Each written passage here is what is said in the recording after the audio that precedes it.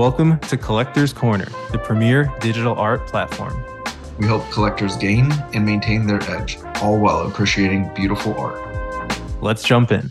Everybody, thank you for coming to this Collector's Corner Spaces. My name is P. You may know me as at Aston Cloud. I'm joined by my co-host up here on stage, Jared_Paz, who goes by Jared.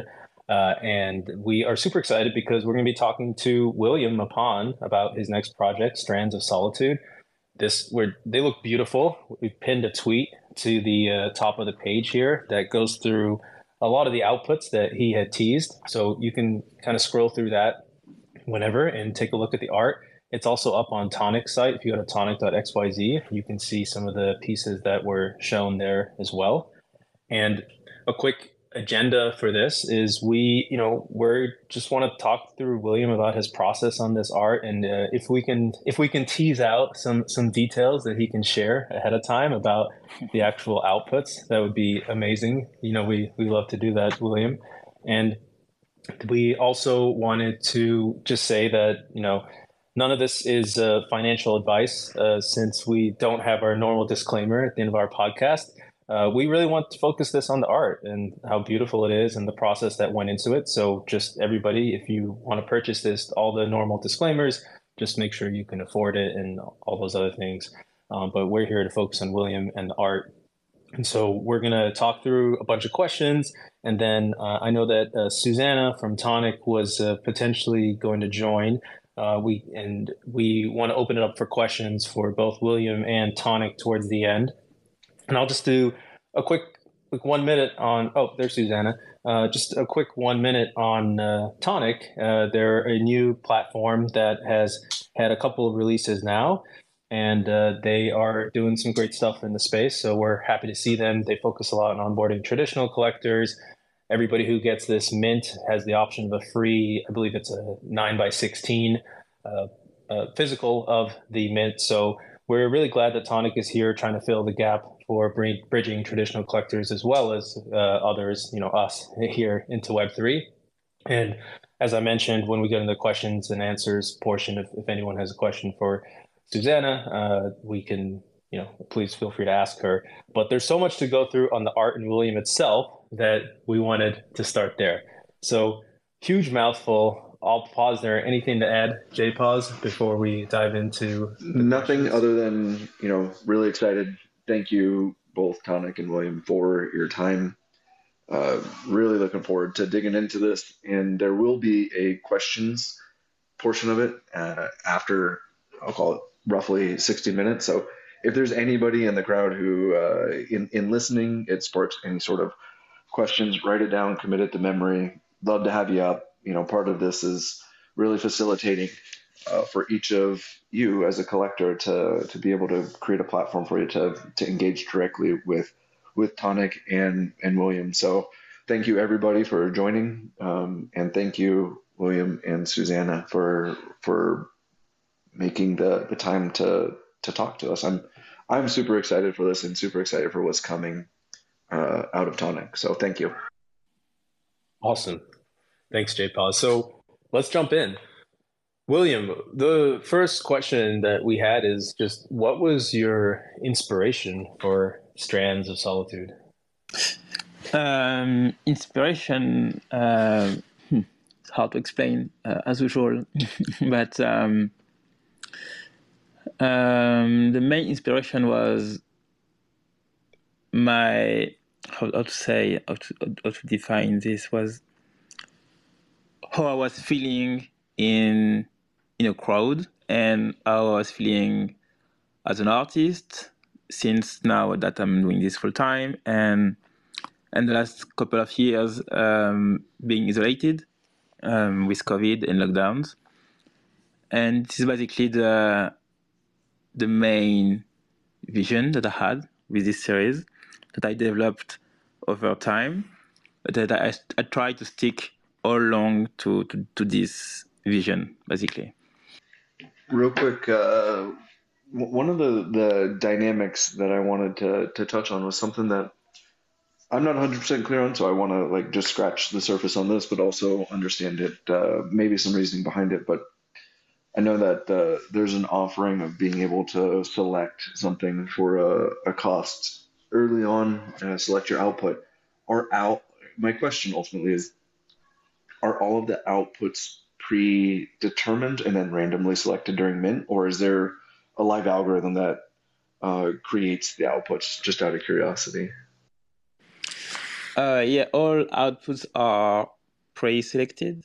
So basically, I worked in a long form way, I would say, and then I would like output with batches of outputs, like thousands of images, and then we have to select some, which is super hard and long and energy consuming. But yeah, the goal was to have like a long form but created basically, and yeah, that's how it takes so much long, so much time.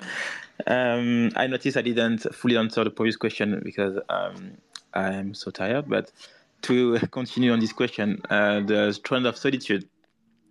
This name was so basically all the compositions that you saw the previews. So the composition is made of like tiny strands that goes along the composition along the canvas, and I try to isolate and make multiple groups of colors or dynamics or flows, and each bubble basically represents a group of people or data or stuff like that.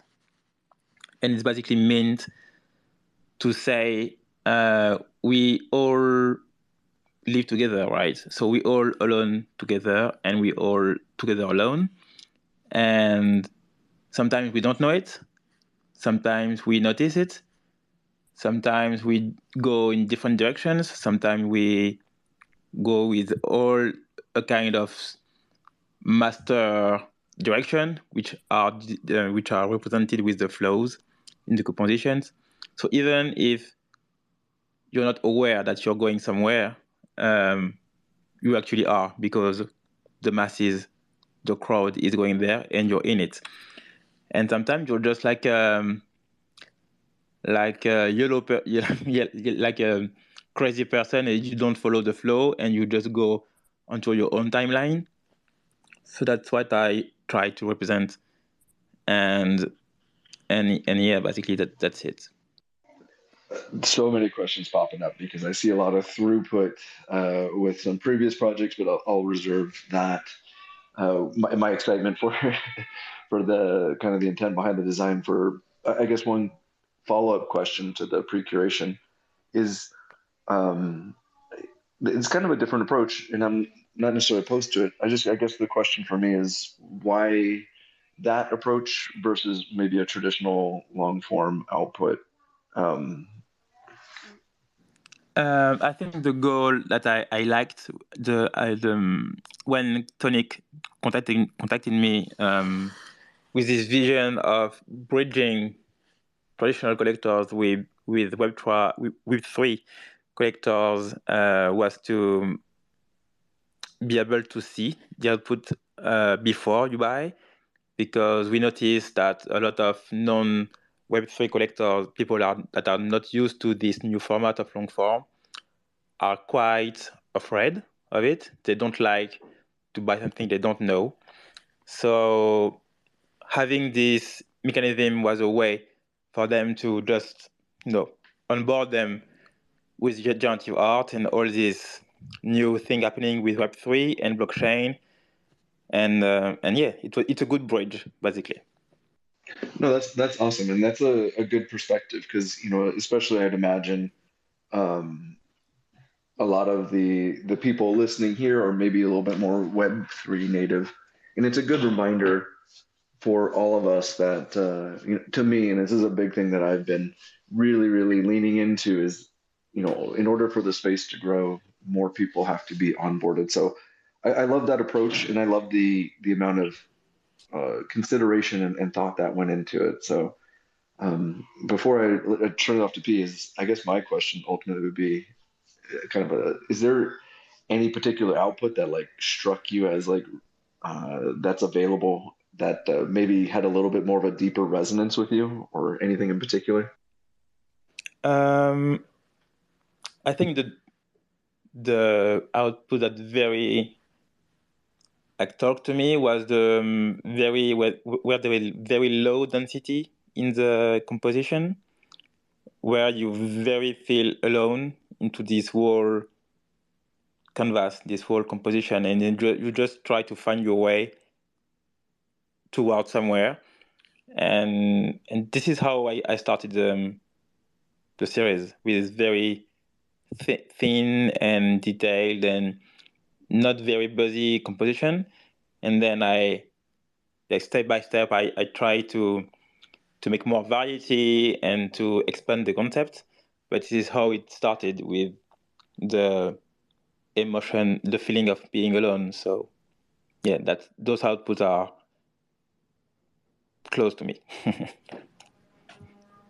Oh, that's awesome. I can't wait to get more into like some of the details here as you were thinking about the variations that you included. But I want to ask you one more question regarding excuse me, having the pre-curated outputs versus the randomized outputs. And if I recall, when we talked to you about dragons, and when we talk to a lot of generative artists, when you put your algorithm out in the wild, you don't always know 100% of what's going to come out.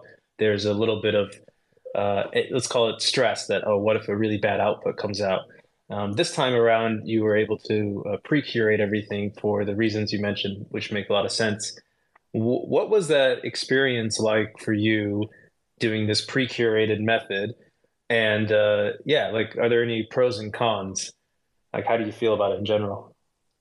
um, at first, I was thinking it would be easier, but actually, it's not easier. It's quite the contrary, because when I do like a long form, like a surprise thing, you don't know what you're buying, and what I don't know what I'm creating. There's less stress on my end, because I just put the algorithm out there, and then it lives on its own. But when we have to create, pre-select everything, I want the whole thing to represent well the algorithm, and it's super hard because you have a limited space. Like let's say we have 10 edition. So how to represent the best, in the best way, the algorithm with 10 editions. So it's super hard to say, okay, this is the full extent of the algorithm, because the more and more I work on it, the more and more I find things. So it's I have to limit myself basically, and to say, okay, I can't put this into the algorithm, because there's not enough space. So that's quite a challenge to. So I think I reviewed something like, yeah, I think 15,000 of outputs so far, and yeah, and we have to make a selection with so many, like few hundreds of outputs.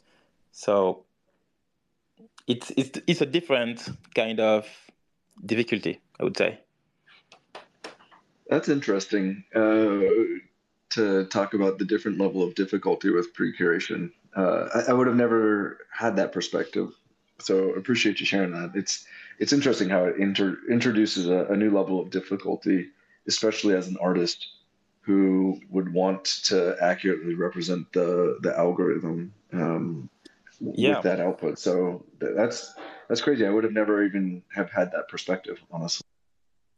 and I would say, like, in addition, because we don't have like 1 year to do it, so I still had to work in a long form way, where every outputs are more or less awesome, because I didn't want to have one output out of 1,000 being good. I wanted to have like a ratio of maybe 60% of being good. So I still have to work that in a long form way. So it was double work basically to make a long form and then create it. But it's an interesting experiment because then you have you already have the best of what you've made. You have no surprise because there is no element of surprise. Everything is chosen.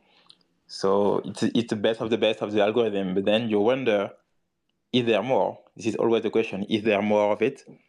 So yeah, it's quite a Yeah, dilemma. that's tough, right? Like, I mean, you said you ran 15,000 outputs, and it's like, what would happen if you ran 30, 100,000? I mean, like, what's hiding in the algorithm? But I think that's one of the beauties of long form generative art is you never know, right? Like the algorithm in particular is never going to be fully explored. I mean, I look at QQL and it's like just the corners that end up there. So I applaud you for being able to find that balance.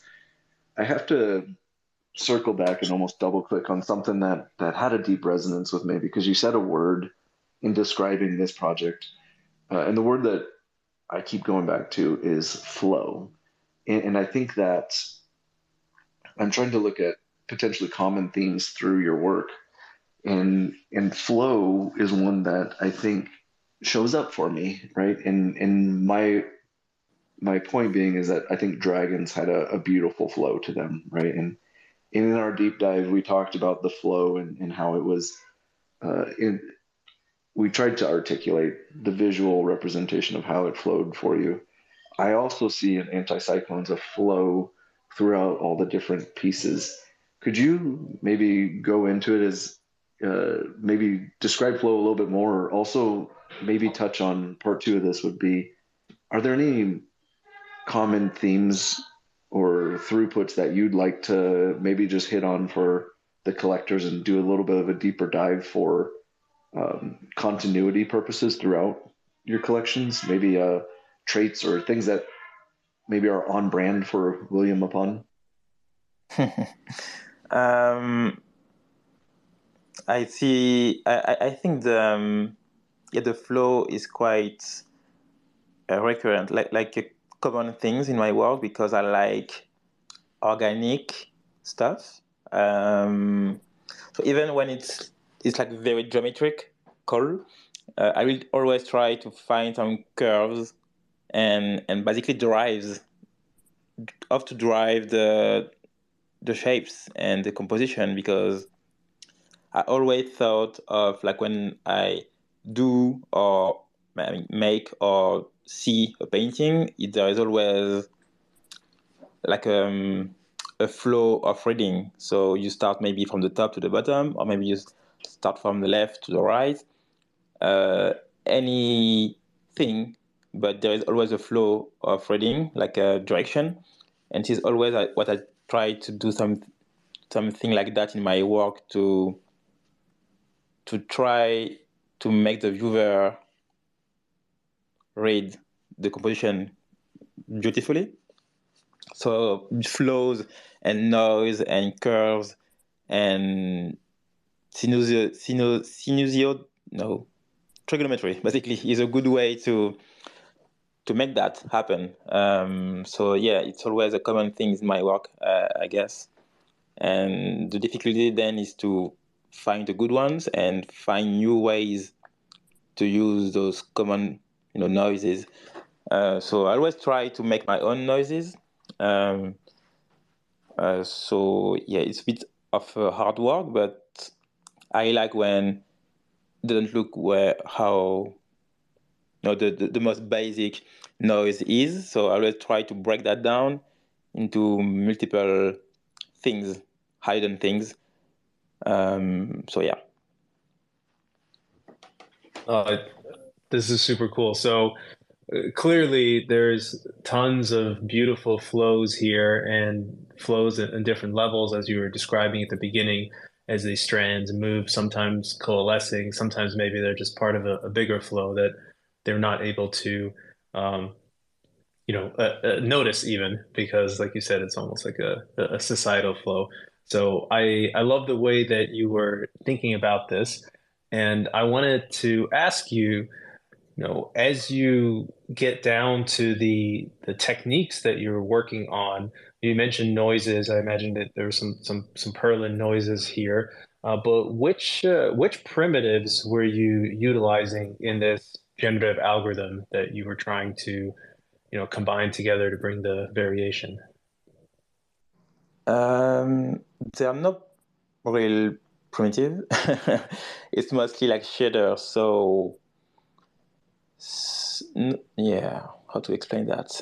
They're not real primitive. It's mostly about how can I cut a noise into multiple parts, and then I assign colors, and then makes mask of it to use those masks into another composition and so on. So there's like a multiple level, like it's like basically like an inception of noises, if you can call it like that. I just yeah, it's just like an inception of noises, and then I have some primitives draw that I use to draw like details, maybe some circles or square, to just break the very organic flows. So, for example, there is this trait feature in this series called windows, where within your bubble you can see another bubble through a window, and those windows are very geometrical. It can be a square, rectangle, or a circle, and I wanted them to be very sharp to just counterbalance the very organic flows. So yeah, there's no really primitives for the main composition, but then I try to have some basic primitives here and there to just break that down and to balance the whole. Yeah, if that answers the question.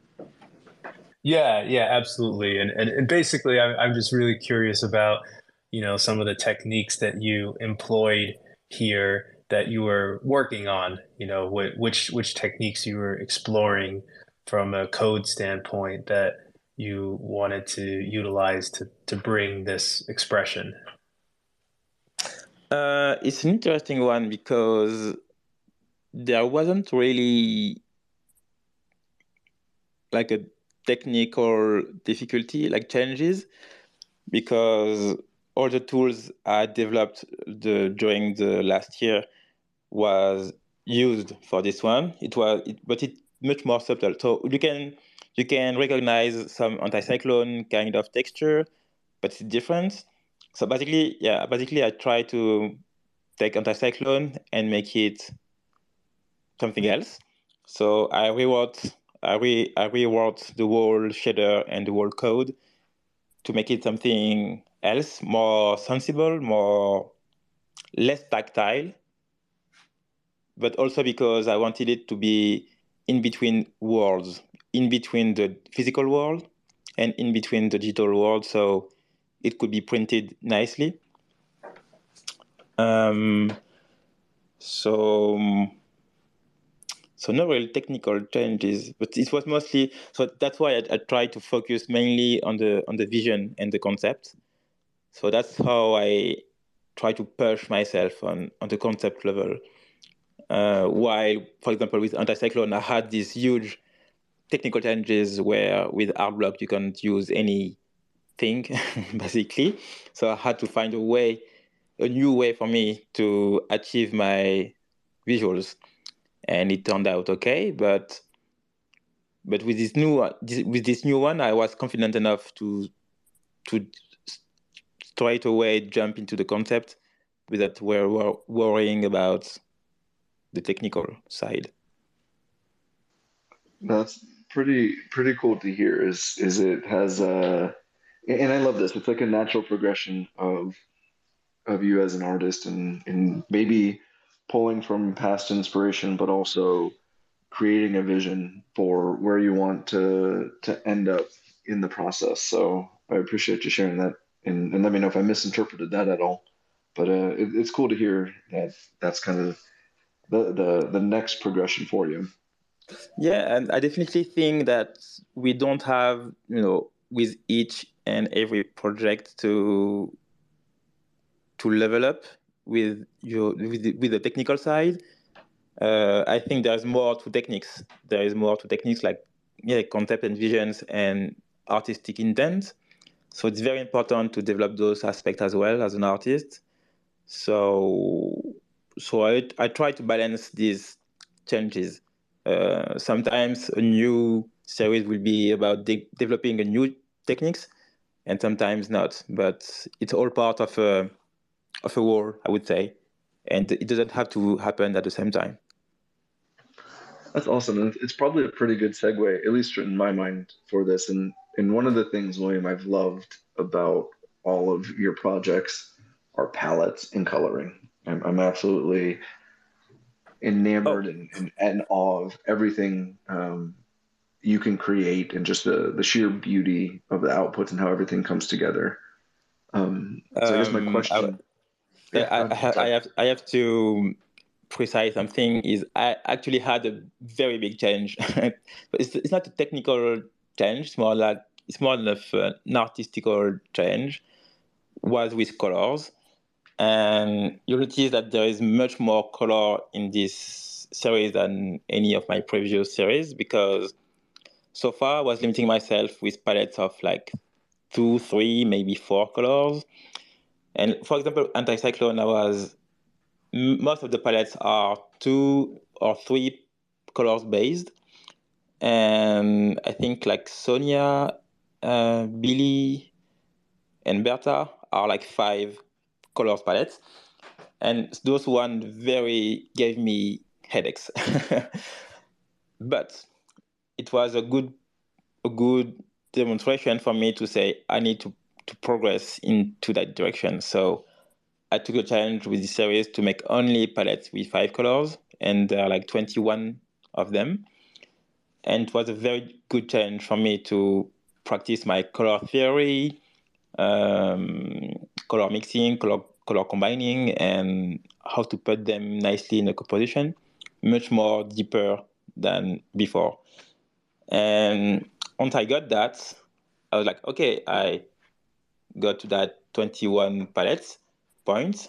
Now, what if we mix 2 palettes made of 5 colors? And then a very hard headaches happened, but it was the main challenge for me as well, because there is a trait, like a feature in the series called conflict. So basically, 2 social bubbles can be conflicted or have a consensus, but when they're conflicted, they have different colors. And the main challenge was to have them communicate beautifully without being too harsh for the eye. So yeah, colors was a very big challenge for me on this. It's funny you reference Billy and Sonia as two AC palettes because I think that those are, even though they have more colors present, I think they created the greatest variations in outputs and have definitely been a color favorite. So I love the fact that you are experimenting and growing. And 21 palettes is definitely very ambitious in such a short time. I also want to throw it back to maybe some simplicity because I think that one of my favorites out of AC is Graphite, and then obviously the Esquisse out of Dragons. Is there any throwback to or throughput between projects for I'll call it more of I don't want to call it standard because that's disrespectful, but more of Sketch. a sketch type palette? Yes, there is a kind of sketch. Well, it's not very sketch because it's not super sketchy. I mean, the textures and the lines are not sketchy, but the colors are what I called in this muted. So all the people, all the data are voiceless in the composition, and that's how I translated that concept with muted colors. So basically a grayscale, and it's like a recurrent, like something that comes a lot in my work. I just like the fact that you can read the composition with just grayscale. I think this is like a very strong, how to say, basic. No, concept, yeah, of art is contrast and value. So it's very important for me to always have those aligned. So I always put one palette, one mode where I can experiment those contrasts. So the 21 palettes should be no are are okay with muted colors. Like if they're translated with saturation, -1, you should still be able to read the composition. For example, if you put a very light yellow in side to a very white color, the contrast is fucked. So you have to find a third color that will pop up the wall. So that's the kind of challenges I had with those ones. Because of the 5 colors palette, it was much more challenging for me to find good contrast. Yeah, that's you're going way deeper into color theory than I'm even knowledgeable of. So I love hearing you talk about this. I guess one of my last questions regarding palette here, and then I know P has a few more, but when we spoke about dragons, I loved hearing some of your personal stories, and especially the palette Mario Karty. Is there any other, or maybe any ties back to your upbringing, life, anything in the palettes that you would want to highlight, or maybe has a deeper resonance with you that you want to showcase? Yeah, there is specifically all palettes are made with like a memory of mine during those 4 years of solitude and loneliness. So mostly being home. So I find a lot of palettes being at home in my living room, in my bedroom and stuff like that, my plants. And I try to convert them into memories and palettes. So a lot of them are made like that. And some others are made of other emotions where even if you're, locked down, you can still see friends, and seeing friends was a very important part of the lockdown. So I really try to have like joyful colors as well. Like solitude is not always something bad. Sometimes it's something very, very good and cool actually. So I try to balance that. Like solitude is not only a bad thing. So there is some joyful and playful palettes, but also some more low key palettes, I would say. Yeah, it certainly seems like scrolling through the outputs that are shown on the Tonic website that some of the palettes are really vibrant. They're really quite more bright, while some of the others are maybe a little bit more muted and a little more pastel in that way. Yeah. And so, yeah, this makes sense, and this is so beautiful. Thank you for sharing this. I mean, I think a lot of us felt these range of emotions during the lockdown and honestly, not just with not being able to see people, but everything you're hearing on the news, kind of being connected, but not quite being connected in the same way that we were used to. And I think that this is really fantastic to hear because it's really making me understand where this art was coming from a lot more. And hearing about the colors, it's like you can look at one of the bright ones when you're in that mood, or one of maybe the less bright ones when you're not. And one of the things that I'm just really curious about is coming back to the pre-curated nature of this. Um, how did you go about deciding which, 21 palettes, so you can't include the equal amount of all of them. Yeah, how did you think about that as you were pre-curating them? And I'll throw in one twist. I know that a lot of these palettes, if not all of them, have a night version, right? Or where the background is black. I'm really curious to hear how you also decided, how much of that to include. Yeah, I think it's back to the answer where you want to show the very full extent of an algorithm. So if I made 21 palettes, they all have to show through the whole set. And I gotta say that Susanna and Tonic did the very hard work to keep me on track, because I can go in every direction at times. But with Tonic, it was very helpful to have them to drive this creation of, okay, to have the full picture, because I was straight, making stuff and coding and making my artwork. But when you have someone else being outside of it, they can really help you to see to see your whole set, your whole algorithm, how it's composed as a whole. So it's an effort team, definitely.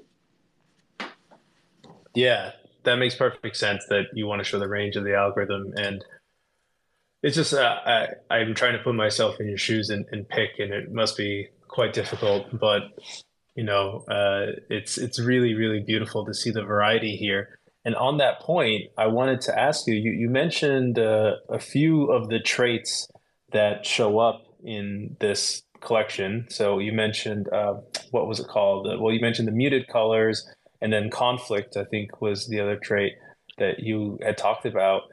Can you talk through any of the other traits or categories that emerge in the collection? Yeah. What was maybe do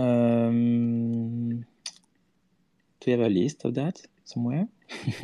Maybe. I don't have a list, so just if there's anything that comes to mind, but Oh we don't yeah, I have to think cover everything, yeah, but there's yeah. definitely like a very important one is echo chamber. So basically, you'll not. I think there is one in the preview. You'll notice like a frame into the frame that is very dense, and everything outside is stripped, is less dense. And it was meant to say sometimes, with social media, social bubbles, you can't see outside of your bubble, and everything outside is blurred. So I tried to represent that blurry state of being outside of a bubble. Everything outside, you don't hear it, you don't see it. It's just something you heard of and you just deny it, basically. And everything inside is your truth. So everything is clear inside. So this is the echo chamber trait, which is super important, I think. There's the bridges. The bridges are the opposite of echo chamber, I would say. It's meant to travel across bubble. So this is like the main. I think the hero, the hero image of the series, the one on Tonic, is made with bridges. So it's basically vertical lines that flows towards the screen vertically, and you can basically travel bubbles like that. This is the concept.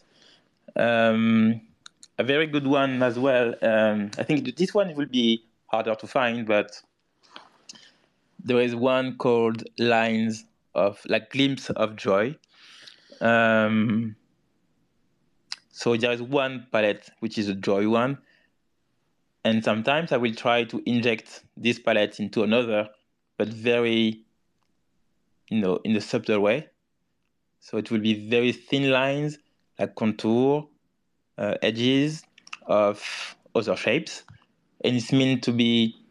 I have this emotion, but the joy emotion is not very far. It's like around the corner.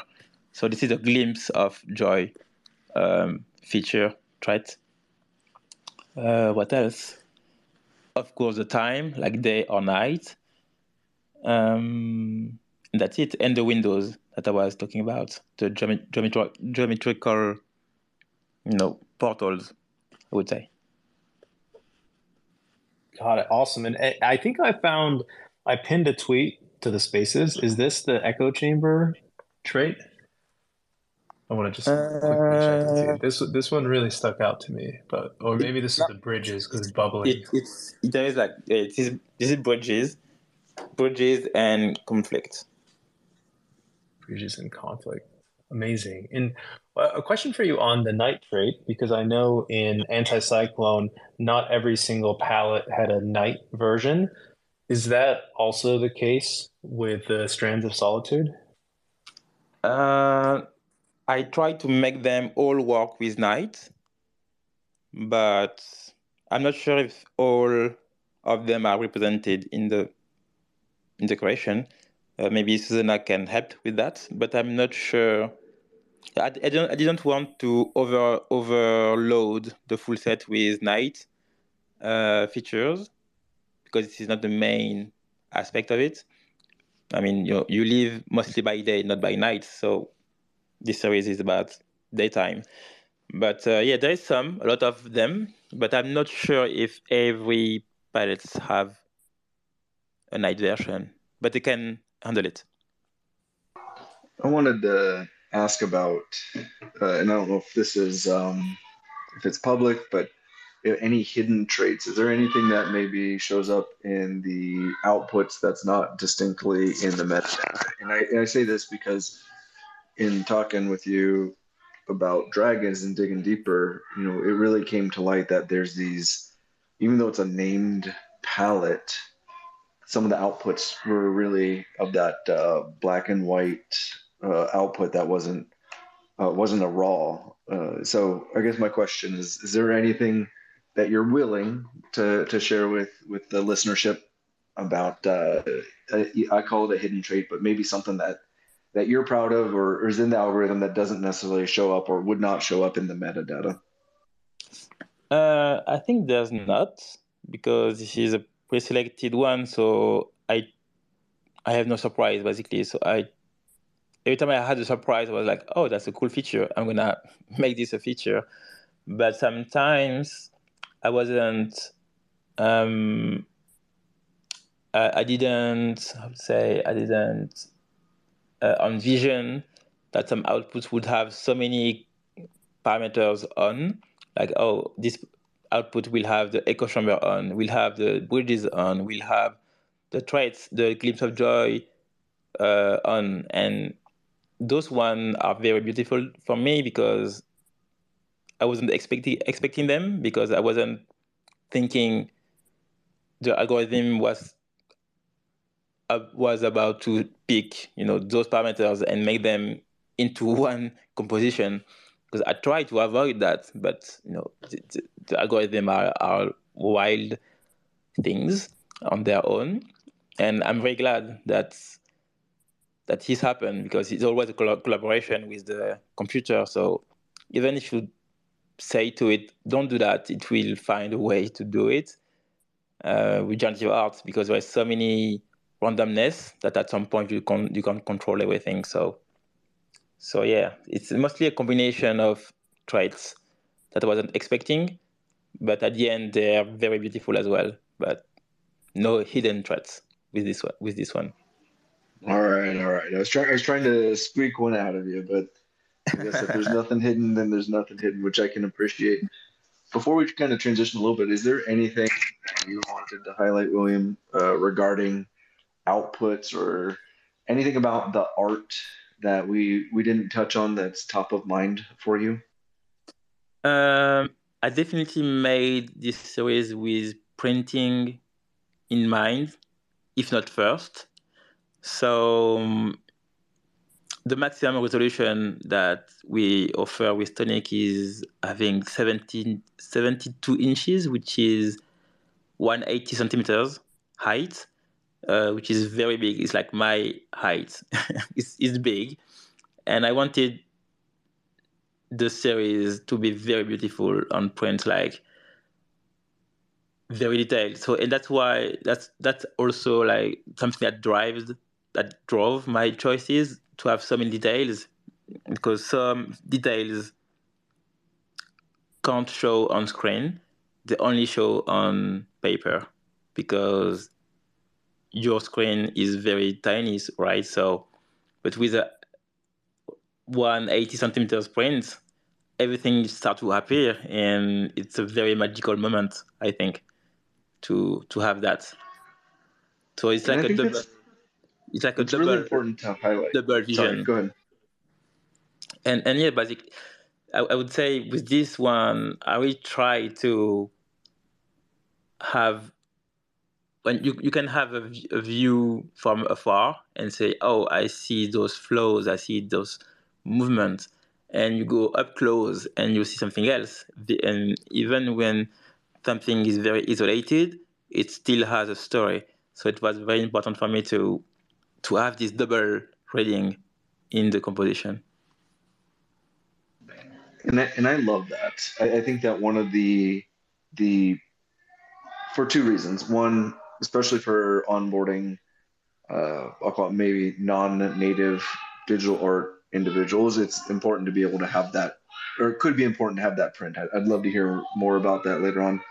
I think the other part for me is as I'm transitioning into actually hanging more stuff on my walls rather than just having it on a ledger. Being able to have that scalability is, I think, really critical to being able to enjoy the art because you're essentially giving the viewer and the owner the ability to enjoy that on their own terms. Kind of random that just popped up. Are you going to be offering signed prints? Is it going to be limited to whoever owns it and there's as many prints as possible, or is it going to be solely one of one? Once it's claimed, it's gone.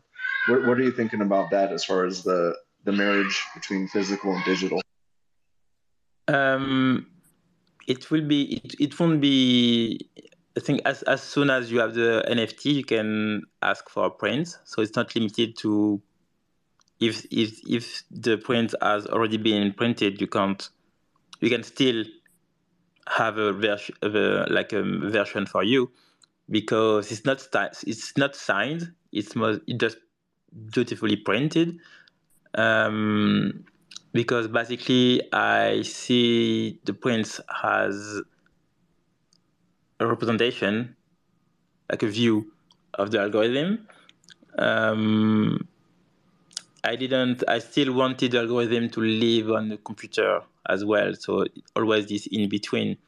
So it's very digital native with the the advantage of being very good on prints. But yeah, you can still have one even if you buy on secondary. And I think that's also a way to onboard more people with generative art is even if you buy it on secondary, you can still have a print. And I definitely think that print and physical have the the power of bridging Web 2 and Web 3 collectors. Um, so yeah, I forgot the question, but that's my answer. No. That's all good. We just see there's different ways which artists will provide prints. Sometimes they say anybody can buy one, doesn't matter if you hold the NFT or not. Sometimes they say you have to own the NFT Yeah. and I'll send you one. Sometimes they say I'll only send one ever. So whoever claims it, then they get the one. And then sometimes they say only one will be signed, but then people can still claim it afterwards, but they'll get unsigned ones. So we're just curious if you thought about that dynamic. Yeah, usually when I sign a print, I won't print it again. But when it's not signed, for me, it's like a view. You can do it again. Yeah, I think the difference for me is signed or not signed. I wouldn't make this mechanism if I was signing every single print. Gotcha. Well, that's awesome. I hope to see one of these in person since they're designed specifically for this as soon as possible, whenever that may be. And I wanted to just ask you one more question. I've been thinking about it. So I really started my generative art journey with Anticyclone and that release. And I think back, it's been about 10 months. We'll call it a year to make it easy. And I wanted to just ask you, as you are looking back at your generative art career, which from our historic recordings, at least from when we've started noticing, you started with dragons, and up until now, everything you've done, just yeah, how's it been, and what comes up for you as you reflect on it? Um, I think I understood something that it's really easy to get in a very chaotic flow of making stuff. So I learned the hard way last year to slow down, because as soon as you have a popular series, a lot of people ask for more and for more and for them and for you and for them again, and it can very quickly become overwhelming.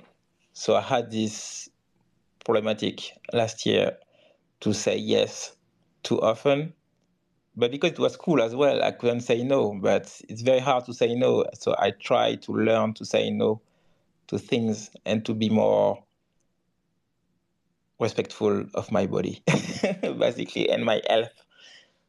So that's the main things I had to deal with. On the artistic side, I think it's being full time since last year, since Anticyclone, really enabled me to explore everything I wanted to explore. I just have the time to do it now. Like for the past 10 years, I was having a full-time job and doing this like 3 hours by night.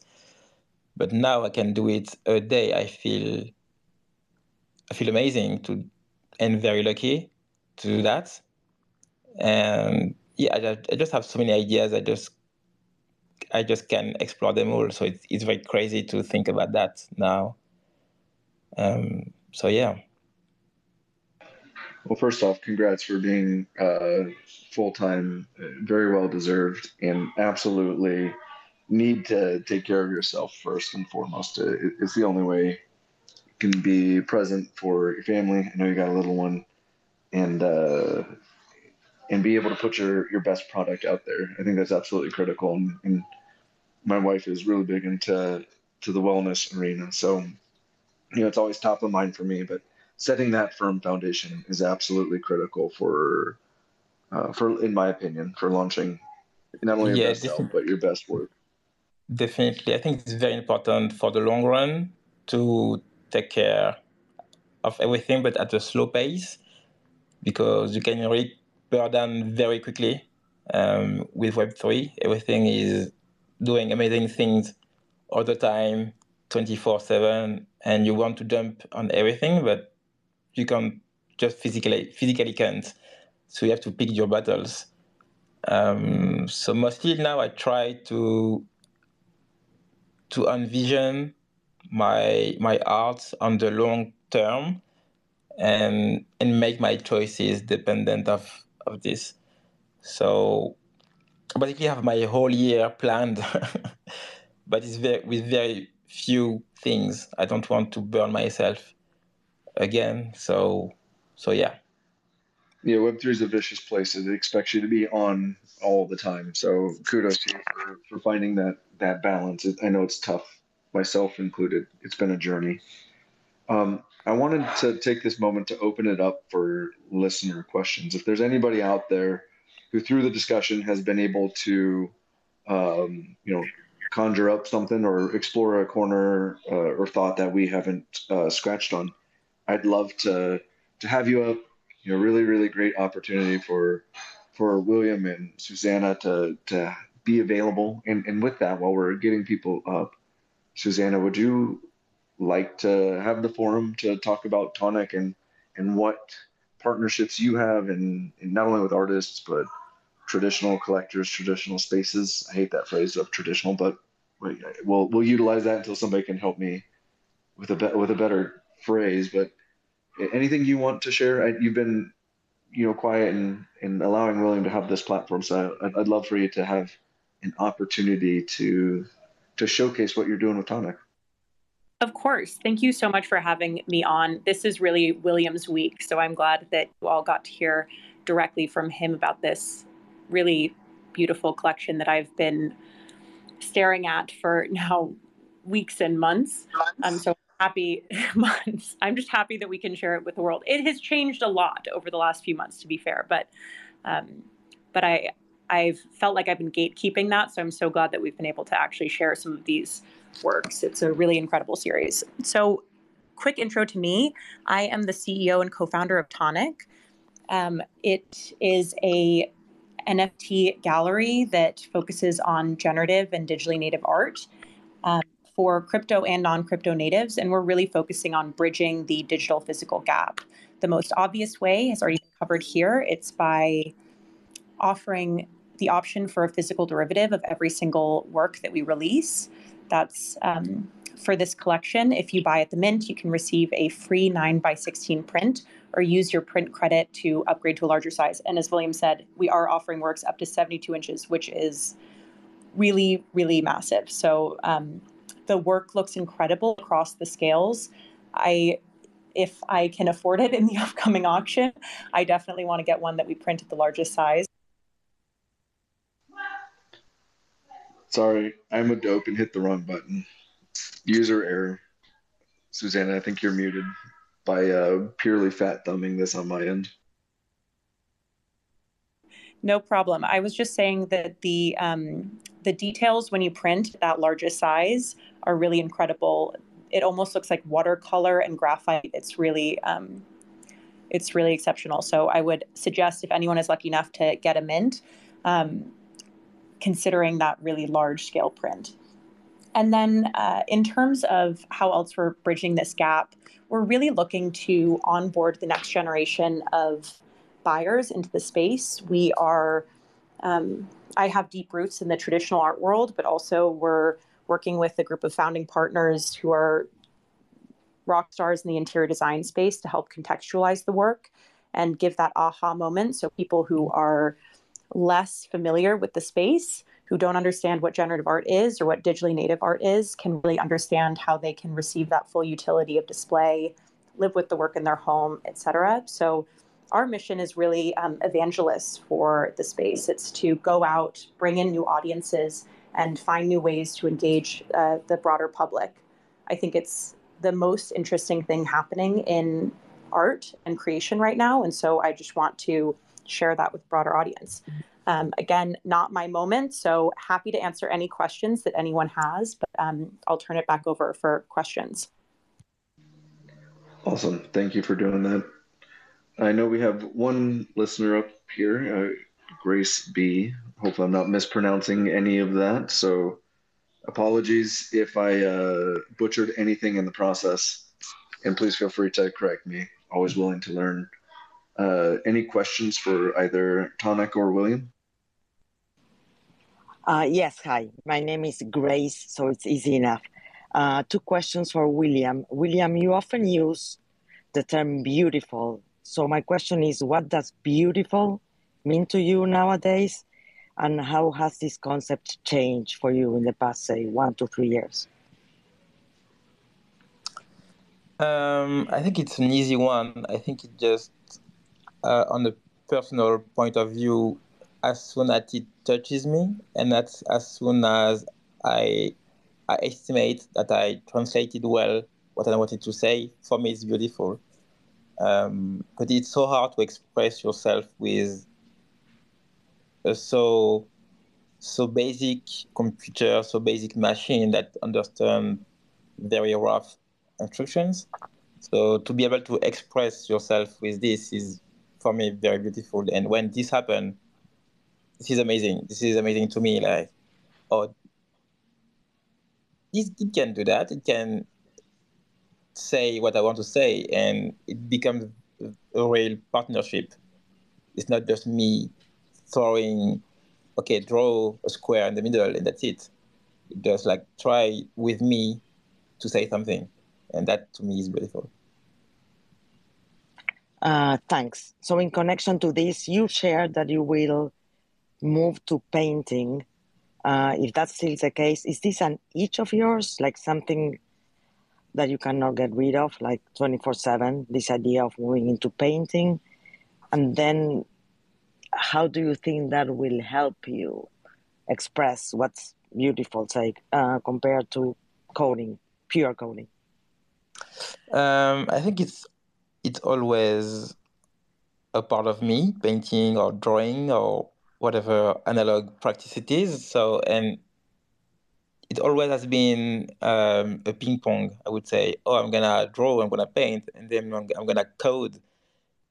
And just like that, step by step, I just, even without noticing, stuff happen, and I try and my mind start to analyze my analog practice, and my analog practice start to analyze my coding practice. So everything gets mixed up. But yes, so far I've been importing my analog practice into the digital realm. But at some point, I'd like to do the opposite. And I have a few ideas already, but this takes time. So because analog is much more slower. Yeah, it's just much slower. So I can't iterate at the same pace. But yeah, it's always on my mind. I won't ever let down analog. Um, Reminder, anybody out there who would like to have a question, please feel free to come up. If you're all multitasking at work and or other activities where you can't do it, please feel free to send P or I a DM. We can ask on your behalf. I feel like that's viable. I actually have a question for Grace, if you don't mind, and you don't have to ask if you don't want to, but you know, I guess I would ask is as a in your Twitter bio you have art collector and all the way to angel investor and family office. I guess my question for you would be, as a collector and then representing not only collecting but family offices and angel investing, what is it that attracts you to William's work? It speaks to me. I am moved by it. I can see William's contradictions, and I can see his genius in tolerating those contradictions and still producing art, even though I guess he is, how do you say, conflicted as he tries to put it all in a collection. So that's it. But at the bottom, I don't follow anyone. I just buy art that speaks to me, and I do it for pleasure. I don't sell. I just buy. Yeah, it's funny. Even when I buy with the intent to sell, I can't sell it when it comes time to actually pull the trigger, especially with William's work because it's so beautiful. And thank you for that question and the response, Grace. The questions, but Just to clarify, I don't. The family office is separate from being an angel investor, which is separate from collecting art. So I don't collect art for economic purposes. Yeah, and yeah, it's just a lot of different verticals that you touch, and that's what I'm loving about this space is that it's bringing some of the best and brightest minds, and we're able to tap into all different walks of life. And but one of the things that I love about the throughput is the emotional connection to art. And I've stated it publicly, but there's a couple pieces of Williams that I generically say I'm gonna give to my children because it's just I'm so emotionally attached to it. I have zero intention of selling it. So I love that response and being able to be a diamond-handed collector is a very special thing. yeah, absolutely. And I think just to echo what Jared is saying, as he goes by J Pause in Discord, so I have a habit of saying that accidentally.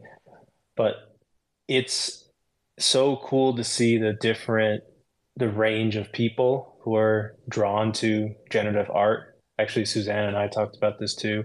It's just such a vibrant space from the artists to the collectors to, across the whole world. I mean, it just seems to be really cool to see this growing. And so it's fantastic to see, like Jared was saying, folks who wear many different hats, have many different talents, who are interested, and all of that comes into the space and makes us all better as we contribute. So Really appreciate that. And as I have one more question for William. So if anybody else wants to hop up, or as Jared mentioned, send us a message, or also you can just respond to this tweet thread that was this for this Spaces. But question for you, William, what's next? I know that you're probably not trying to think so much about that, but do you have anything else in the works, whether there's an actual show announced or just whatever you're working on at the time? What's next for you? There's so many stuff next, but one thing that is announced is my next collaboration with LACMA. It should be like a long form series. So this is the next step for me, which is a very huge step to be doing something with LACMA. I could never even imagine doing something like that 2 years ago. It's just crazy to me. But I have this that I can say, and I have a bunch of stuff. So, but I mostly post whips on Twitter, so you can see what I'm working on. I don't hide. Well, I hide some stuff, but because I have so many stuff in my folders, I can't put it all on Twitter. But I always try to share stuff on social.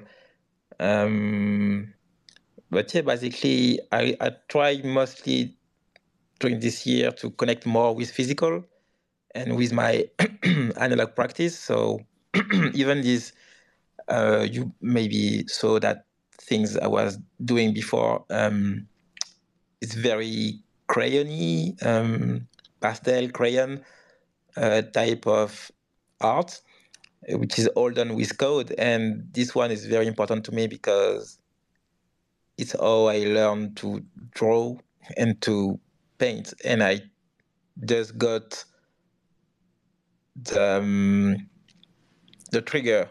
Oh, I can automate this with code. And I was looking for this for so many years. And now I found the formula to do it. So now it's on. I just have to explore that new path that is before me.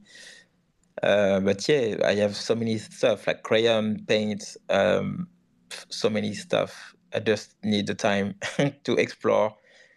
But yeah, a couple of things that are planned for the year already.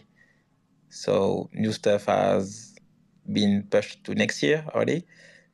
Because I try to have time to develop now everything I do and take time to reflect and to think and to digest what I do. Voila. That's awesome. I love the intent behind it, and that in combination with your previous comment about taking care of yourself, it makes me even more bullish on you as an artist and the outputs and work that we have to look forward to. So thank you for sharing that. Again, anybody from the listenership, please feel free to come up, ask William a question, ask Susanna Tonic a question. I guess one of the questions I have that came up for Susanna is one of the big themes of this, and then speaking with William, was the integration of physical prints and maybe some non Web3 native individuals in the onboarding them, right? Which I think is a very admirable quest and goal that you guys have at Tonic. Ultimately, my question is how are you seeing um, the embracing of this, and what sort of, I'll call it, reaction have you gotten from maybe those targeted collectors based on the reach of your partnerships? It definitely is a learning curve. I would say the biggest barrier is really explaining to them what an NFT is and what the blockchain is. That first educational barrier is really important to get through because I think the current news cycle makes the blockchain seem frightening and like something where you get scammed, but in reality, it is far more transparent and trustworthy than the current traditional market, which is dominated by private sales where none of this transaction records are public. And so it's about phrasing the technical element in a way that is really easy to understand. And then it's about getting out of your own way and letting the artist tell their story, because I mean, that's certainly why I fell in love with generative art. It's showing exceptional works hanging in homes, in spaces where people can understand, I get it. This is digitally native, but it's beautiful and I can really enjoy it. And then things like William, for instance, sharing his code. We have many in-person and virtual calls and events where the artist can get up and actually like lift the curtain a bit and show people how they're building what they're building. And that added connection and insight and that direct relationship with the artist is extremely powerful. It has been amazing how quick the embracing has been. On our first pre-bidding bidding call, we always have a live call during the auctions. We had a 75-year-old woman who had heard about us on an ArtNet article, had understood, she said she got NFTs for the first time. And so she showed up for the auction and was bidding and joined that call and chatted with us. So it's about finding new ways of talking about these things that really is digestible and appealing to a non-Web3 native. Thank you for sharing that, Susanna. That's actually a really, really cool story to hear, an experience to hear about, because we don't really see the other side of it as much over here in our Web3 corner. And I feel like the service that folks like Tonic and you are doing in bridging these worlds is just going to be so much, it just makes everything better for all of us. So we really appreciate you doing that, and the thoughtful approach that you've taken to William's collection as to how it can help onboard those collectors who may have some misperceptions or maybe just need some time to fully understand it. So I have to say, it is a lot of work. It's a lot of individual one-on-one calls, but I think it's a net benefit to the entire community. So we're willing to do that work. We have a concierge service available by email, Discord, and for live calls. So it's a hands-on one-to-one onboarding process, but we're doing it. So don't worry, we're on it, I would say. Awesome. We appreciate it. And as Jared and I like to say, it's kind of death by a million cuts, or I'll use another overblown analogy with like the ice cube melting, and a lot of the melting's happening before you see it. And we think the fusion of both worlds will happen in that way. So yeah, really, really appreciate that. And it looks like there's probably not any more questions, so we can go ahead and wrap it up and hopefully William can get some rest. I really appreciate you taking the time. We appreciate you coming and sharing with us. As always, we're huge fans. And William's actually the first artist to come on twice to Collector's Corner. So thank you for that as well, William. We're just can't tell you how big of fans we are. Thank you, Susanna, for coming and sharing about Tonic and all the hard work that you and William both put in for this drop. And Grace, thanks for the question. Thanks for everybody for tuning in, and for everybody who listens to it later. We appreciate you all. So with that, I hope you all have a great morning, afternoon, evening, wherever you are, and we will see you next time. Thank you. Thank you, everyone. Thanks so much. Thank you, William and Susanna. Loved it. Appreciate you guys so much. Thank you for tuning into Collector's Corner. We really appreciate you taking the time to listen. If you like this episode and want to help us out, please subscribe and leave us a review on your podcasting platform of choice, like Apple Podcasts and Spotify, and follow us on YouTube. Please also follow us on Twitter for announcements as we expand to other social and content platforms. Our Twitter handle is @collectors_XYZ. We'd also love to hear any feedback you have, so please comment or reach out. We're always striving to be more useful and get better so we can help you in your collecting journey. The Collector's Corner team and their guests are not registered investment advisors. All views expressed on this podcast are personal opinions and are not specific inducements to make particular investments or investment strategies, and should not be relied upon for investment decisions. This show is solely for informational and entertainment purposes only. Before making any financial decisions, please consult a professional.